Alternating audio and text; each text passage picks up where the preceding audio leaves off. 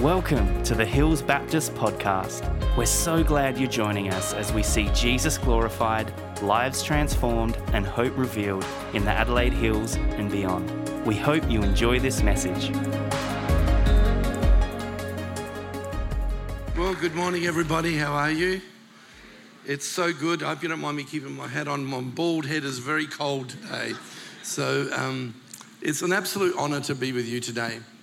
I feel like I've been here before because I've had the privilege of meeting team, some of the leaders, a youth leadership conference and a leaders meeting a while back, one evening. And I just love the authenticity.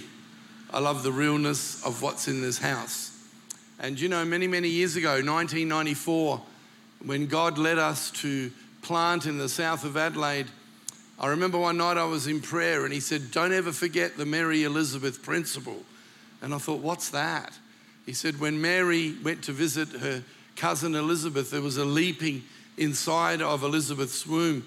And I said to the Lord, what does that mean? And he said, when you join together with people that carry the will of God inside of them, there'll be a leaping in the womb. And every time I meet men and women of God that are not out there to become famous, it's not well done, good and famous servant.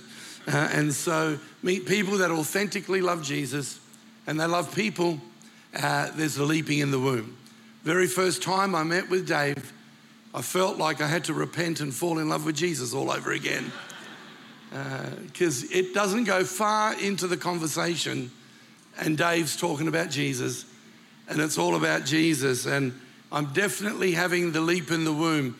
Every time we get together, we've been driving in the car together not that long ago and God began to speak in the car and I pulled out a video and showed him a prophetic word that a guy called Dave McCracken gave over my life and over Future Church and I was sitting in the car with someone that's called by God to build that kind of church. And so yesterday morning I went to prayer and I felt God showed me something, and in many ways it's probably what you already know.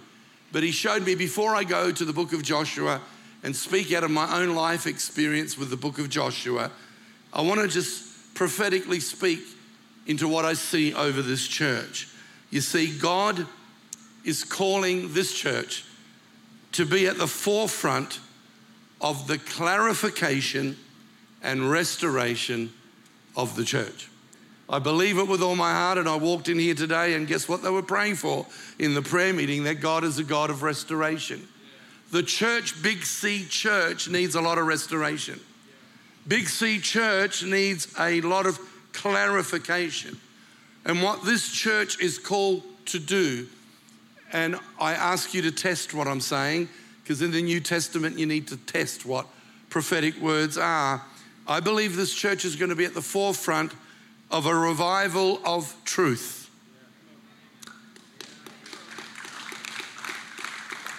A revival of prayer. I saw it yesterday morning in prayer. And a revival to focus back on Jesus. A revival to bring the church back to Jesus. Not that long ago, I did a series of messages on, are you a churchian or are you a Christian? Because churchians are church goers, but Christians are Christ followers. And so I believe today that God is doing a work of clarification and a work of restoration in his church. A few years ago, there was a reporter, an atheist reporter, who in America decided to ask the question, is Christianity dying? And so he interviewed over 50,000 people, not a Christian and didn't believe in God. He said, I actually discovered 3 types of Christians. He said the first group was a people who only go Easter and Christmas, and they were born into a family called Christian, so they identify as Christian from any other religion. He said the second group was a group of people that go maybe once a month and they sort of want to raise their kids in a Christian environment and have this sort of church is good for you. He said both those groups are dying by the day, completely dying. and he thought the church was on the way out until he found another group of people, and in his research, a lot of Hispanic people in Los Angeles, and found that these people, Christianity was their worldview. Christianity affected every area of their life. It directed their way they lived, the way they lived, and the decisions they made. He said that group, it wasn't dying, it was actually growing. And as an atheist, he said this, I discovered that Christianity is not dying, it's just being clarified. It's just being clarified. And I believe, and I'm speaking generically, not about this church for a moment, but generically across what we call Big C Church, the Church of Jesus. Unfortunately, for a long time, we've had a different Jesus than the one in the Bible. We've had a Jesus that's caressed us, but we haven't allowed him to correct us. We've had a Jesus that's loved us, but we haven't allowed him to lead us. We've had a Jesus that's connected with us, but has never convicted us. We've had a Jesus that's given us a Bible as a devotional, but it's never become a non-negotiable. And the Word of God needs to be a non-negotiable in our lives. It's the final say. I have not got mentors in my life like a new generation can have right now. In my time, my elders would just release you and say, off you go. But I thank God for the greatest mentor of all, the Word of God, that has mentored my life, the Holy Spirit, and the direction from his Word. We've had a Jesus who has taught us how to dance, but hasn't taught us to take a stance. We've had a Jesus we've believed in, but not behaved like him. We've had a Jesus of prosperity without any focus on eternity. And I, every day, live with the pain of 2016, seeing our 39-year-old son taken from this planet and went to heaven. If the religion or the belief system I've had during my life was all about prosperity defined as having nice things down here, the whole gospel now falls apart. But I'm so glad that as a young man I put into me the words of God individually to me, not through a podcast, nothing wrong, but we cannot do Jesus in the second person. We can only do him in the first person. And in times of tragedy, in times of pain, every day something comes up after 6 years of losing our son. And only yesterday my wife found a photo of me playing drums. Believe it or not, I used to play drums. I played according to the scriptures, never let your left hand know what your right hand's doing. But I was playing drums with my little boy sitting on my lap. My wife gives it to me and she goes, I'm sorry, because she knew I was going to start crying. The pain doesn't go away. I live with a limp. I walk with a limp. And yet underlining all of that, the peace, the presence, and the purpose of God does not leave our lives. And so today I'm so grateful that we're moving into a new era in the kingdom of God, and I prophesy that this church has a freshness on it. We need to guard this, and we need to watch over it. We need to be careful of the enemy, because there is a revival of truth. It's not just this church. God's raising up an army of churches, but it's going to be a faceless revival. It's not going to be built on superstars, but it's going to be built on an incredible God that empowers ordinary people to believe in the awesomeness of Jesus Christ. And God is leading us into this new era of what I call victorious Christian living. It was early 90s that we were sent to the south of Adelaide by our spiritual dad, who sent us down south. You know, when you just went, you may have ability, but when you sent, you have authority. And I was sent with the authority of covering to go and not just do a good thing, but to do a God thing. Good things start with us. God things start with him. And I remember one day we were called Southside Christian Centre, and God called us to start campuses in different places. And we thought, we can't have a Southside in the West. It's not going to make sense. And I said, God, give us something that prophesies who you've called us to be. And I was reading Joshua. And as I was reading Joshua in my devotional time, I get to Joshua 3, where God speaks to Joshua and says, get out from your position. For tomorrow I'm going to take you where you've never been before. And out of the page came this incredible sense that God wanted to do something new. He wanted to take us to places we'd never been before. I'd never seen a church renovate a hospital. I'd never seen a church transform a local high school. I'd never seen a church in my world, I'm sure they're out there, but in my world, that was spending more money on mission than just keeping Christians happy. And I thought, man, this is going where we've never been before. And then Joshua was told to stand at the edge of the Jordan, to get his feet wet and get ready to cross over to the promises of God that they hadn't seen before. And that was the day the name Edge Church was birthed in my heart, because we're at the edge of something different. You know, Churchians got upset. What a stupid name that is. Edge Church. What kind of church do you call Edge Church? And then we had a conference one time, and one of the politicians that came to the conference said to me, I love your name. And I go, the church people hated it. The politician goes, I love your name because when you're out of space and you look down on the earth, the light is all around the edge. And I thought, God, you're causing the heathen to prophesy now when the church doesn't.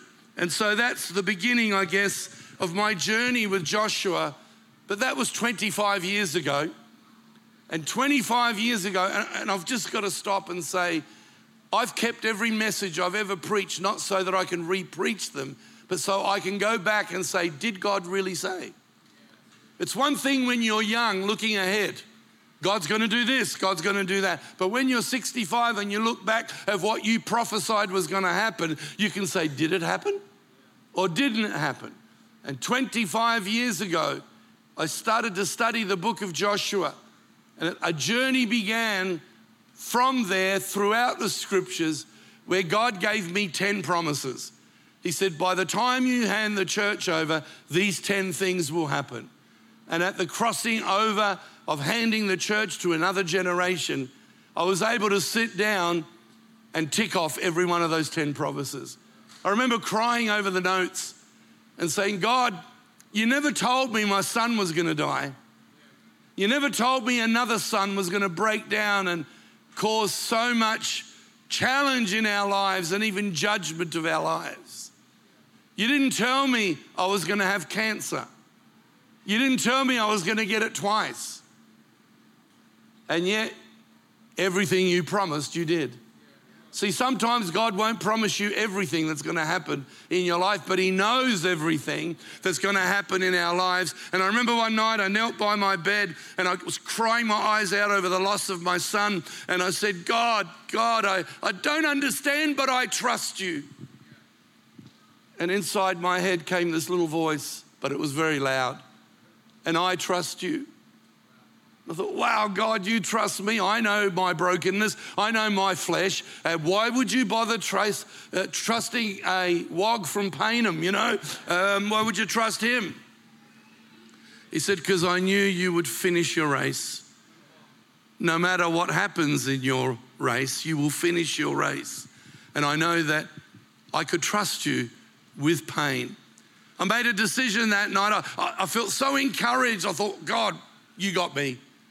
God, I'm going to trust you the rest of my life. I will trust your sovereignty when I don't have clarity. And there are some days I have no answers. There are some days I can't understand.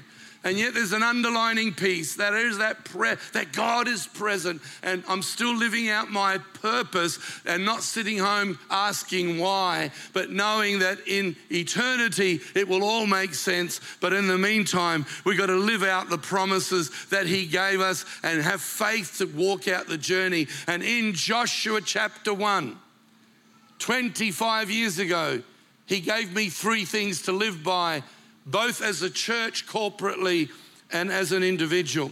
Before we go to Joshua 1 and give you these 3 areas this morning, I want you to know I'm speaking prophetically to this house, but also what God is saying to the church. I've got to be honest, I wrote stuff 25 years ago and preached it soon as I got it, thinking that's what you should do, and go home feeling depressed after a Sunday, thinking, I don't think anybody understood that. Sometimes we can speak into what we are becoming, not realizing when we're speaking it that we don't have the full picture. But now I go back and I could literally re-preach every message over the last 25 years, and you would think they were written yesterday. They are for now. And you think, wow, God, you preach into our now, you speak into our now, but you also speak through us into our future. And one of the things about getting old, I mean, some things are not good. My back goes out more than I do these days. And, you know, I'm really tired of sinking your teeth into an apple and they stay there. No, I didn't say that. The little old lady I help across the street now is my wife, and I thought, what happened there? So some things about getting older, it's not good, you know. Yesterday my hips were hurting and I thought, oh, not another thing. I said to my wife last night, at least I can have a different pain every day and can share it around, you know.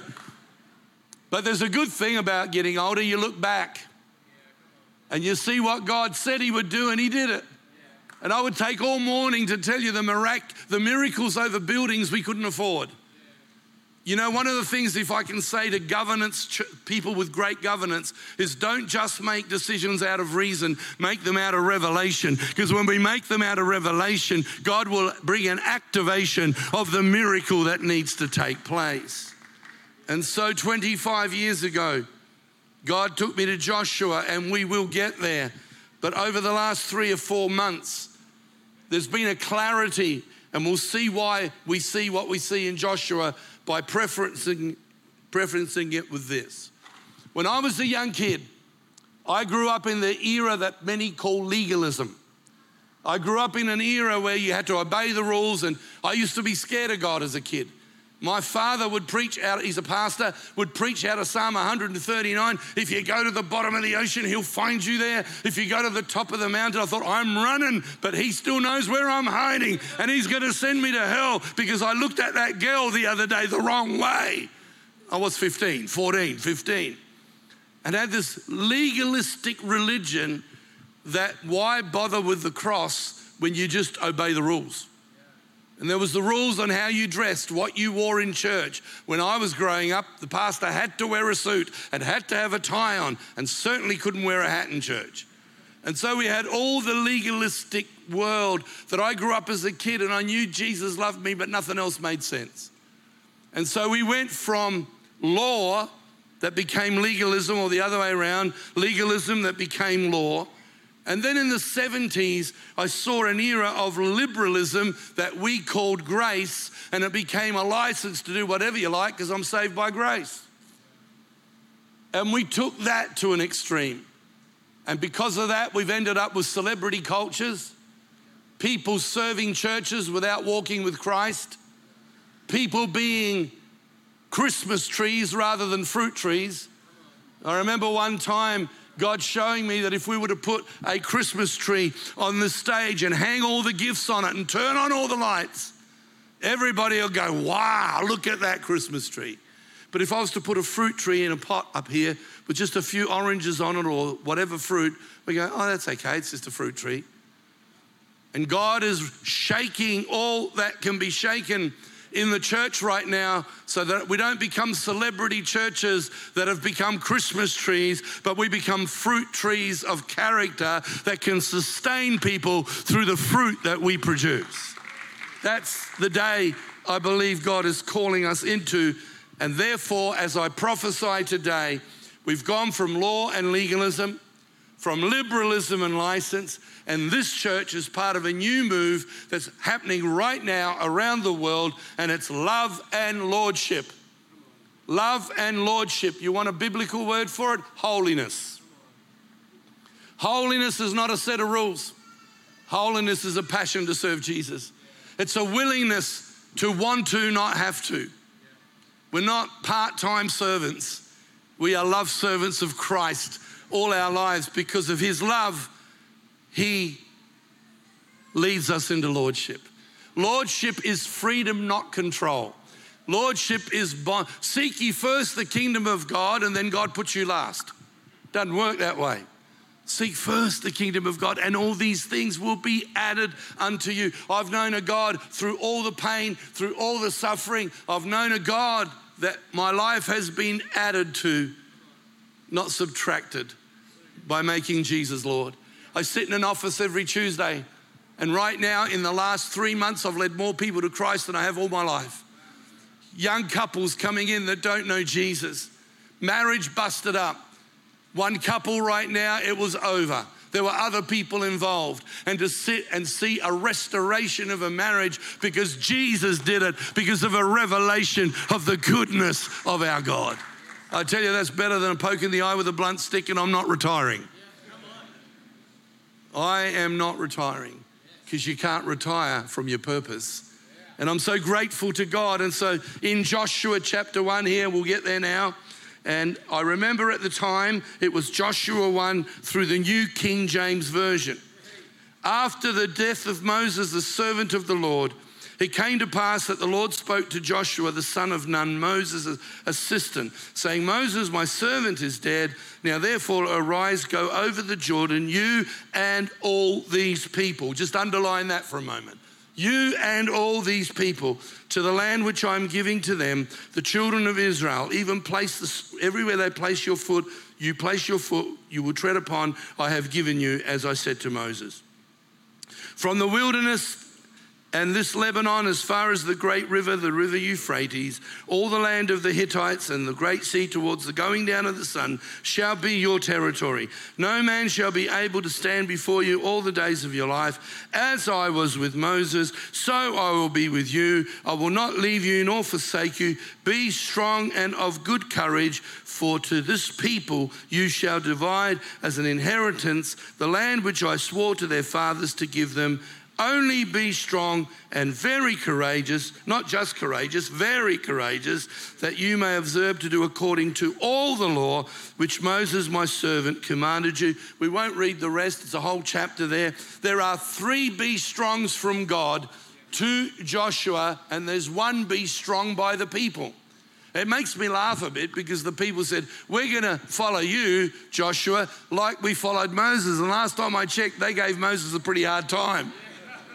I mean, they gave him such a headache, he had to go up on a mountain and meet God and come down with a couple of tablets. But anyway, sorry. Those are such bad old jokes. You think, wow, we're going to follow you like we followed Moses. Joshua would have freaked out at that point. Okay, that wasn't a really good thing, but anyway, they did follow. And so as I'm looking at Joshua 1, 25 years ago, I remember reading it as if it was the first time, and I get to these words, to you and all these people. It doesn't say that in every version, but in the New King James that I was reading at the time, it said to you and all these people. And as clear as a bell, God said, I'm going to deal with celebrity culture. 25 years ago, I'm going to deal with superstars, and everything happens around the hero. He spoke to me about raising up teams of people that were strong where I was weak, that we could have a united team. Good morning, my name is Dave Shepherd. I'm part of the team here this morning. Because God doesn't want that superstar elevation approach. Under Pastor Moses had to fix everything, but it didn't make the people any happier. One miracle after another, and they want to kill him. Because they're asking one man. We have to redefine the role of a pastor. Because the pastor's not just there to visit everyone. I remember saying at Edge Church at one stage of our growth, if I visit every one of you, I'll be visiting you once every 7 years. Because the amount of people you'd have to visit. And yet our heart is shepherd. Our heart is shepherd. Oh, Dave Shepherd, of course. I mean, there you go. And you are a shepherd.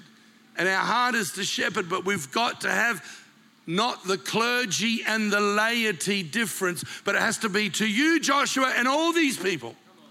Where we all find our God shape. God did not put us on the planet to vegetate and just celebrate. He's put us on the planet to operate in our God shape. We are all born with a God shape. And if every Christian was to operate in their God shape, we wouldn't even have to have staff.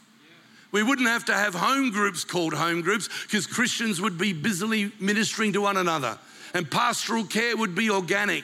If there's anything a new generation is looking for right now is organic church, not come to this program. Discipleship is 7 o'clock Tuesday night. That's a part of discipleship. But discipleship is proximity and doing life with people and doing Jesus with people. And God is changing how we look at the priesthood of the believer, unlocking people into their God shape, not elevating people to become superstars. So there are 3 be strongs, and we're going to look at them. The first one is be strong in your direction. I believe the church has lost its direction. I've been part of a charismatic side of the kingdom where bums on seats is more important than spiritual growth. Where how many people turn up, how many did you have on Sunday? You see, what we celebrate, then people will want to follow and emulate. And there's a new generation thinking, unless it's big, unless there's lots of lights, unless there's lots of smoke, unless the pastors are wearing jeans with holes in them, nothing, I'm not saying that's wrong, but I'm saying we have this out. Oh no, you're okay this morning. And the church at large has lost its direction. And he says, be courageous, for you will lead my people to possess all the land I swore to give their ancestors. The book of Joshua is about Christians living in victory, not Canaan land when we die. You see, my confession this morning is I grew up, I'm a bit older than some of you when the Gaithers were popular. Some of you don't even know who they are. They're gospel American. All they sing is about Canaan land. One day we're all going to Canaan land. And the fact is we are. And I'm glad we are. I've got a son waiting for us in eternity. I am so grateful for eternity. But the book of Joshua is not sit and wait for Canaan land, but it's live in victory today, in walking with Jesus with very clear direction.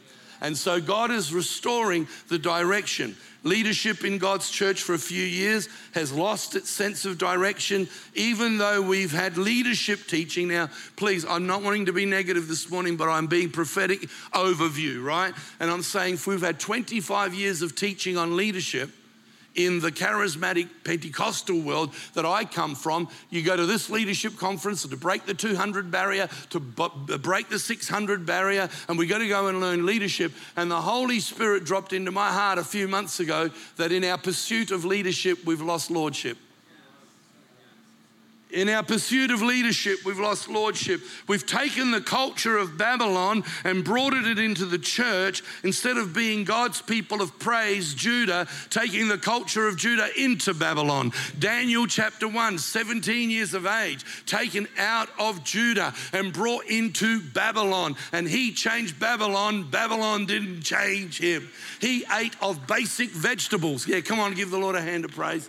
Thank you, Lord. Gives me a break. Some people call me turbo teeth. My wife hasn't spoken to me for 3 years. She didn't want to interrupt me, so, it gets a bit like that sometimes. We've taken the culture of Babylon and brought it into the church instead of the culture of Judah. Remember Daniel and his mates said, we will only eat vegetables. We'll only eat just some fresh stuff. I mean, that'll be really in now, They'd be on some of those shows now on TV on healthy living. But wouldn't eat the food of Babylon. And the Bible says that Daniel was healthy, strong, and good looking.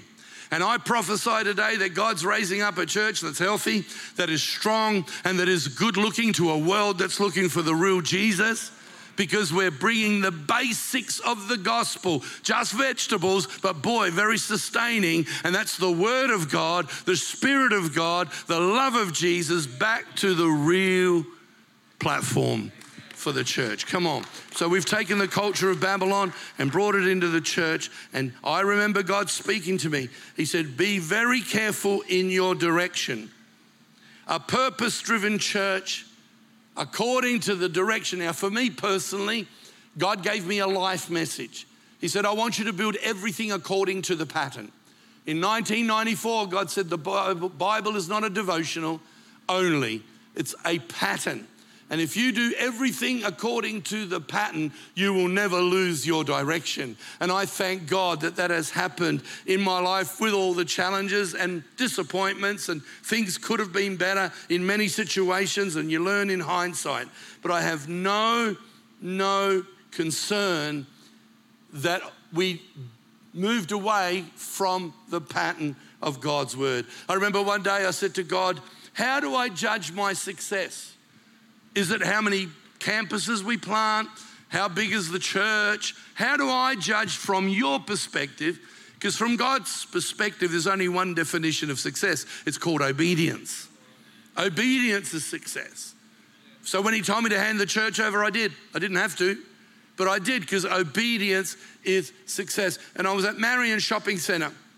And I remember just walking through the shopping centre and just this scripture that I'd read earlier in Galatians 4:19, where Paul says, I groan as a woman about to give birth until Christ is fully formed in you.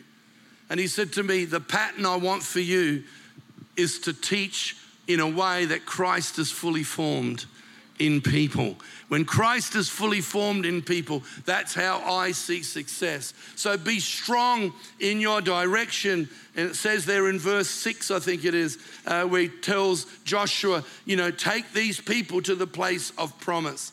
And I believe that God is saying to the church, we need to be clear in our direction. Every conversation I have with Pastor Dave, I know the direction is authentic.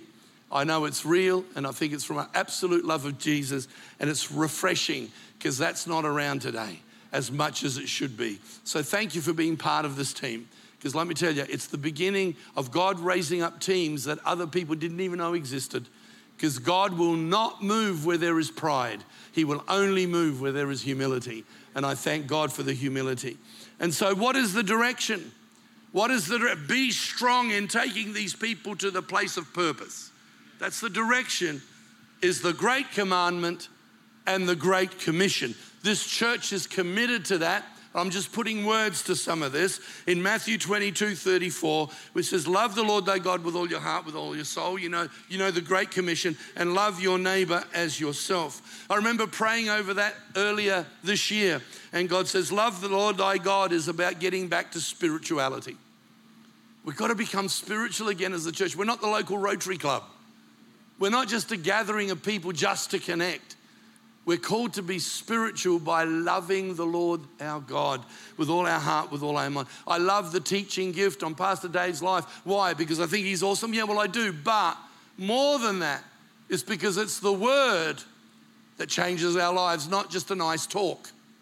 The other day I was driving in the car, and the Lord said and when it's the Lord, it's something smarter than I can think of that comes into my head. And I'm driving in the car, he says, the word does its own work. Wow, the word does its own work. We bring the word, and the word does its work. And so thank you for being a church that's committed to the teaching of the word. Love the Lord thy God is spirituality. Love your neighbor as yourself is ministry. In my world, or Pastor Danny, I've got a ministry, nobody recognizes it. Go love your neighbor. Love your neighbor as yourself, and this is just as important as the first commandment.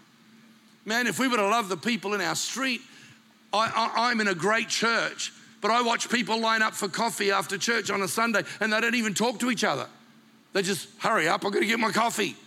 Well, we're not gathering to get a cheap coffee. We're gathering to do life together. And if we can't love one another and notice someone crying and notice someone needs an arm around them, that is ministry. I do more of that now than I've ever done in running an organized church. I said to someone the other day, they said, what's it like not pastoring a church? I said, I'm a better Christian. I'm a better husband. I'm a better granddad. I'm a better friend, just simply because the most important things are now in my life that are important from God. Love the Lord thy God with all your heart, spirituality. Love your neighbor as yourself, which is ministry. The Great Commission, Matthew 28, make disciples of all nations. It's bringing Jesus to our community. I'm not saying this as a boast this morning, but our son Michael, who was so broken and so ripped apart through deception, sexual addiction, and a whole lot of things that many of you know his story. And yet to watch the restoring hand of Jesus over a 10-year period restore his life and then be called out of comfortable church life, paid by the church, to go to Port Adelaide and start an outreach to the Indigenous people of Port Adelaide, the broken and the hurting that are living on the streets and living in commission homes, not getting enough food. Right now, as I talk to you, he's feeding over 1,500 people a week. Hello Fresh give him thousands, up to 40,000 at a time, dollars worth of food to feed the poor. Balfour's in Adelaide have said you can have all the cakes you want, you can have all the food you want for free. People being given a massive warehouse for free for 7 years, and the local community say, where have you been? And on Friday night, I cried my eyes out. Yeah, come on, give God praise, it's God's glory. On Friday night, he said, Dad, will you speak for a few minutes? We're going to have the room full of unchurched, broken people. One guy lives on a boat with his dog, and he comes in with his dog in his arms, and he's sitting there, never been in community before. He's afraid of crowds, and yet walks in and he goes, I don't feel judged here. And people coming in off the street, broken, a guy just released from jail. And you know, on Friday morning, he said, Dad, will you speak Friday night on just something on your heart? Friday morning, I wake up with Psalm 139. Wherever I go, the bottom of the ocean, where I go to the top of the mountain. I mentioned it earlier before. My dad used to preach on it, but that was God getting you. But that was God's love reaching us when you read Psalm 139. And as I'm getting these thoughts about God loving broken people no matter what their journey's been like, Michael gets up to sing and he starts singing, if I go to the top of the mountain, if I go to the bottom of the ocean, I'm on the front row bawling my eyes out. We don't have lights and smoke. It's just an old warehouse with heaters blowing everywhere. You can hardly hear anybody speak, children running around. It's pretty organic. There's over 80 people there, most of them non-Christians. And I get up to speak on the very song that he sang. I said, where did you get that song? He said, I just wrote it yesterday. And so at the end of the meeting, I said, you know, some of you people have been on a journey of mental health issues. Is there a God that knew me when those mental health issues came about? Was God there when my husband left me or my wife left me? And I said, you know, you might be visiting for the first time. I didn't say bow your heads and close your eyes and pray this prayer after me. I said, tonight you probably just need a hug from me and a hug from Jesus. And people got up out of their seats. One Greek guy who's had some challenges in his life comes and just hugs me and wouldn't let me go, crying on my shoulder. Another lady comes up, she goes, I've never been to anything religious before. She goes, but my week has been so crappy. And she goes, my life is a mess and I have no peace. And tonight was the first time sitting in this place and peace came all over me. We're coming back. We're coming back. One of my relatives, very close relative, I'm in church last Sunday. I get a phone message and it's one of my relatives. I run outside because they're not Christians and I thought something's wrong. And she's screaming on the phone. One of our relatives tried to take his life on Sunday. I left church, jumped in the car, went straight down there. That young man was sitting with me Friday night, head in his hands, tears. Go, you just described my life. Is there hope for me? I'm seeing him this week to show him that in Jesus there is hope. Friends, that's something that doesn't matter how big our church gets, doesn't not have to be there. It has to be there because of the authenticity of bringing disciples, making disciples of all nations one by one by bringing Jesus to our community and teach them, these new disciples, to obey all commands that I've given you is proximity. So that's what God is calling the church to: spirituality, ministry, community, and proximity to discipleship. That was the be strong that God gave me 25 years ago, that be strong. But now I'm seeing the fruit of not veering from the be strong. And I just want to prophesy, Dave, that God is putting be strongs inside of you. You're not just going through the book of Joshua because it's a nice thing to do. You and your wife and family, God is going to give you some be strongs in your direction. You're going to make changes that are not just changes for change's sake, but you're going to make changes for kingdom's sake. Not everybody will understand. Be strong in your direction. Number 2, be strong in your devotion. He says, don't let this word depart from your mouth day and night. I can honestly say to you, every time I sit with your pastor, we don't talk about the latest trend. We don't talk about how to grow the church. We don't talk about what's the key to this and the key to that. We talk about the word. What is God saying? Sometimes we finish each other's sentences out of what we're seeing in the word. It does my heart good as an older man to see a younger generation that's not just caught up in the image, but we're being conformed to his image and becoming a people that are strong in our direction and too strong in our devotion. The Center for Bible Engagement. It was a survey of 40,000 people on Bible reading. People that read the Bible once a week, it had no effect on their lives. Those that read it twice a week, no effect on their lives. Those that read it 3 times a week, no effect. 4 times a week, everything changed. Everything changed. Loneliness dropped 30%.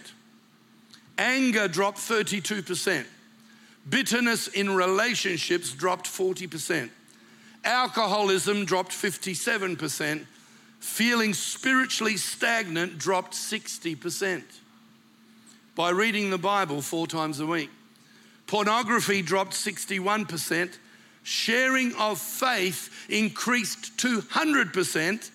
And discipling others increased 230%. I have about 6 young men that have come from different backgrounds. Some have just come off ice addiction. One of them rang me the other day and he says, every time I go to my phone and read the Bible in the Gospels, it turns red. Why does it turn red?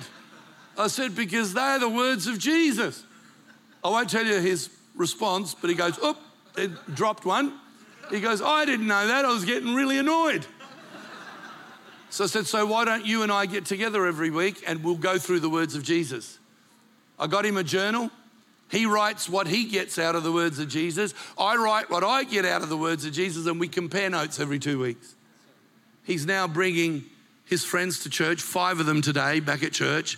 Friday night, he brought about 11 of them. He works on a building site with people that have been released from prison that are working on building sites, and he's just reaching out. He's been getting together with them and giving them the words of Jesus. I tell you what, that authentic kind of Christianity helps you not deal with politics in church world. Ladies and gentlemen, I'm nearly done, but the word of God has protected me. It's patterned for me how to live. It's promised me things that I've seen come to pass because it's prophesied to me and it's proven itself for me. Every Friday I meet with 6 unchurched business people. The language is pretty rough and we have lunch together. And they talk about the world and now the world's going to fall apart because Labor got in and all that sort of stuff. Is the injection, the COVID injection, the mark of the beast? Sadly, they're hearing from upset Christians that don't know their Bibles properly. And I have to sit there and find scriptures and get them to read them. You go, what do you think this means? You read it. And they read it and go, we don't know that was in the Bible. They ring me every Friday morning. Are you coming today? Totally unchurched people. Do you know what works? My story, not my theory. Can I show you how the Bible's worked for me? Can I show you why it's protected me? Can I show you why I still believe in it when my son gets killed by a lightning strike? Because they say to me, how can you still believe in God after that? And I showed them how the Bible's worked for me, what it's promised me, what it's spoken to me and proven to me. Verse 8, this book of the law shall not depart from your mouth, but you shall meditate on it day and night. Do I need to stop now? Is this about the time? Another 5 minutes? Okay. You shall meditate on it day and night, that you may observe to do according to all that is written in it. Can I say this? If we don't walk with Jesus personally, we'll never walk with the church purposely. Because every one of us has to have an it is written. When Jesus is attacked by the enemy at the beginning of his ministry life, he didn't say, well, I'm thinking of this, maybe I'll consider. It is written. And I want to say, without being super spiro or being, look at me, how great I am, I've made a lot of mistakes, but I want to say this today. I've had all my life and it is written. So when the enemy comes, you can say, it is written, because the word does its own work. And so be strong in our devotion. Be very strong, and this church is committed to that. And the last one is to be strong in our determination. We will be attacked. Just because we're doing God's will doesn't mean we won't be attacked. Some of the nastiest letters I've received, when my son hit the wall, the nastiest letters I received were from Christians. This is because you put too much pressure on him as a father. You set him up to be the stuff, I would just sit there and weep and go, they don't know me. These people are writing letters to me, they don't know me, because I didn't do any of those things, but I still felt I was failing as a father. And then when you get letters from so-called Christians, it doesn't help. But I'm thankful that I had an it is written. Do you know there were 7 nations that had to be dealt with in order to take possession of the land? The other day I went and looked up the meaning of those 7 nations, and it's everything we're dealing with right now through COVID and everything else. And I thought, wow, we want to live victorious Christian lives, but we don't want to deal with the nations that are trying to oppose us. The Hittites is about fear and discouragement. I don't need to tell you, we've had a lot of fear and discouragement and negative talk. The Amorites was about the power of the tongue. James talked about how the tongue can delight, direct, or destroy. And I'm going through this quickly. You go and research it. Go to Dr. Google. And Dr. Google, not Google Moochie, but Dr. Google, Hittite, the fear and discouragement. The Amorites, power of the tongue. The Canaanite, spirit of merchandising, greed and lust for material things. So many people that are churchians, but Jesus comes 7th. Seek ye 10th the kingdom of God. Anyway, thank you. Musicians can come back because that'll make it look like I'm going to stop. Yeah, okay. I am going to stop. The Hivites, vain thinking and being disillusioned with worldly thinking. The Perizzites, careless and false security and being left unprotected in our lives because of the world's influence. The Girgashites, danger of backsliding because of the temptation and pull of the world. The Jebusites, pride and elevation that brings condemnation to people that are not where your level is. We've seen all that in the church. In the church I've been in and around, I've seen all those nations. They represent an attitude. They represent a spirit. In closing today, a man called Floyd McClung, I'm not speaking in tongues, that was his name, Floyd McClung, who helped to start Youth with a Mission. He passed away last year, but 40 years ago wrote a book called Holiness and the Spirit of the Age. And he mentioned the spirits that were going to come into the world that would even influence the church. Number 1, the good life gospel, getting everything we want from the gospel. It's a feel-good gospel. No suffering. God's not in the suffering. He's only in to bless me and give me what I want. Individualism, personal comfort over serving others. Consumerism, success is determined by possessions. Pluralization, there are no moral absolutes. We have to have multiple choices. And secularization, shoving God out of the center, he must fit in with us. 40 years ago, and we're in it today. As I close today, it's time for the church to be clarified, sanctified, so Jesus can be glorified. Let's be strong in our direction. Joshua 1, let's be strong in our devotion, and let's be strong in our determination. Father, I pray as we close today that this house will be, even on a Sunday, a place where, number 1, you are glorified. Let this be a place where you are glorified, where your word is clarified, so that our walk with you will be intensified. That's my prayer today for this house, because I know the seeds of all that are here, and it's also being activated, but there's many more that you're going to bring in because they're sick of the plastic. They're sick of that which isn't real. And so, Father, I thank you for the authenticity of this house. I thank you for the revival of truth that's going to flow from this house, God. I thank you for the revival of prayer. I really do. Thank you for that. And oh my goodness, as I'm praying now, I just feel God saying, God is going to call this house to spearhead a spirit of unity in the city. And there's going to be people from different denominations, that God is going to pull out and start to build kingdom, not our names. And this house is called to build kingdom. And He's calling you to be a spearhead. Even the prayer meetings that are held in the city, wherever they held at Tabor, that's just the start of a spirit that God wants in our city. And I see a spiritual eldership arise in the city that's not known by its labels, because our labels will become Babels. But Father, we want to be known by the name of Jesus that we serve and live. Father, I prophesy and pray right now, help this church to be strong in its direction. Help it to be strong in its devotion and never veer from it, and be strong in its determination. Let the anointing of Joshua come over this house, that Joshua was the only one at 110 who said, as for me and my house, we'll serve the Lord. But let this entire community say that. Let it not just be one family, but let it be every family that declares your name. We thank you for that in Jesus' name. Just while every head's bowed and every eye closed, I'm not going to have an altar call. I just want God to alter your call.